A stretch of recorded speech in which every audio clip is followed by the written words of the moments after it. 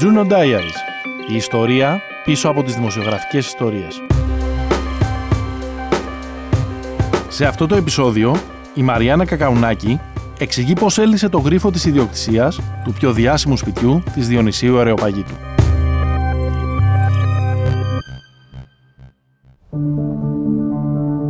Είμαι Marianna Kakaounaki και είμαι δημοσιογράφος στην Καθημερινή. Το 2008 είχαμε μια πληροφορία πως το διαμέρισμα στη Διονυσίου Αreοπαγίτου, στο οποίο είχε μόλις μετακομίσει ο Άκης Τσοχατζόπουλος με την οικογένειά του, δεν τον νίκιαζε όπως ισχυριζόταν, αλλά στην πραγματικότητα ήταν δικό του.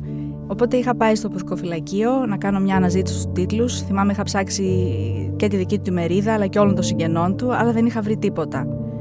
Και αυτό γιατί προφανώς και όπως αποδείχτηκε, το σπίτι δεν ήταν στο όνομά του, αλλά σε κάποια εταιρεία. Και στην Ελλάδα δεν υπάρχει τρόπος να αναζητήσει το συμβόλαιο ενός ακινήτου με βάση τη διεύθυνση, αλλά μόνο αν γνωρίζει τον ιδιοκτήτη.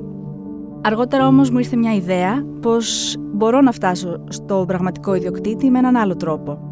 Τι έκανα λοιπόν? Πήγα στη Διονυσίου Αreοπαγίτου, στη γειτονιά του Άκη Τσοχατζόπουλου και σημείωσα σε ένα χαρτί όλα τα ονόματα που έβλεπα στα κουδούνια, τόσο στο συγκεκριμένο ακίνητο, γιατί το διαμέρισμα ήταν στο δεύτερο όροφο, οπότε υπήρχαν και άλλοι ένοικοι, αλλά και στα γειτονικά σπίτια αριστερά και δεξιά.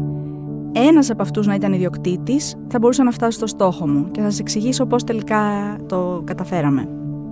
Πράγματι λοιπόν βρήκα έναν ιδιοκτήτη, νομίζω ήταν στο γειτονικό σπίτι από αριστερά, και άρχισα να ψάχνω όλα τα συμβόλαια του συγκεκριμένου ιδιοκτήτη για την συγκεκριμένη ιδιοκτησία του στη Διονυσίου Αreοπαγίτου. Γιατί πηγαίνοντας πίσω, ήλπιζα πως σε κάποια από τα συμβόλαια θα έβρισκα την πληροφορία που έψαχνα. Και πράγματι βρήκα ένα συμβόλαιο του 1962, 4 Ιουνίου του 1962 ήταν το συμβόλαιο, και εκεί βρήκα τη φράση κλειδί, πως το συγκεκριμένο ακίνητο συνορεύει με το ακίνητο αριθμό 31, ιδιοκτησία τότε ενός κύριου Αντωνόπουλου.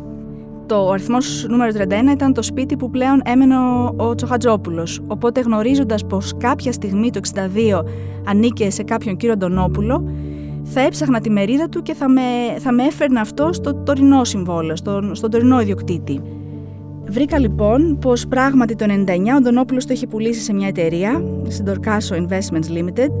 Αργότερα η Torcaso το πούλησε σε μια άλλη εταιρεία, αλλά μην σας μπερδέψω με τις εταιρείες.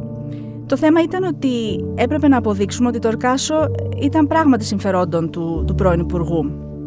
Εκεί πλέον μπήκαν στο παιχνίδι και οι δύο κολλητοί μου και φοβεροί συνάδελφοι η Ελένη Βαρβιτσιώτη και ο Άγγελος ο Πετρόπουλος, και αρχίσαμε να ψάχνουμε μαζί οποιοδήποτε στοιχείο θα μπορούσε να μας οδηγήσει στο ποιος ήταν πίσω από την κυπριακή εταιρεία. Γιατί ο ίδιος επέμενε πως τον νίκιαζε και πως μάλιστα είχε βάλει και χρήματα αντί να πληρώνει νίκιο για τις εργασίες αποπεράτωσης.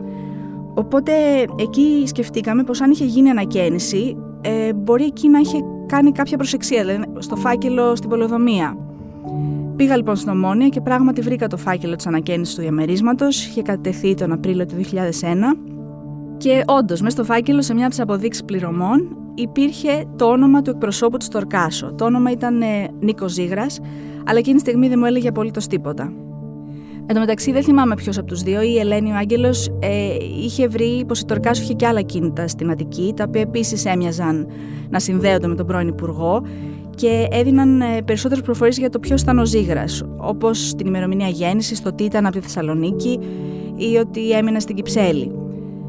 Θυμάμαι, είχαμε πάρει όποιον ξέραμε και δεν ξέραμε στη Θεσσαλονίκη, ψάχνοντας να βρούμε ποιος είναι αυτός ο άνθρωπος, αλλά κανένας δεν ήξερε να μας πει.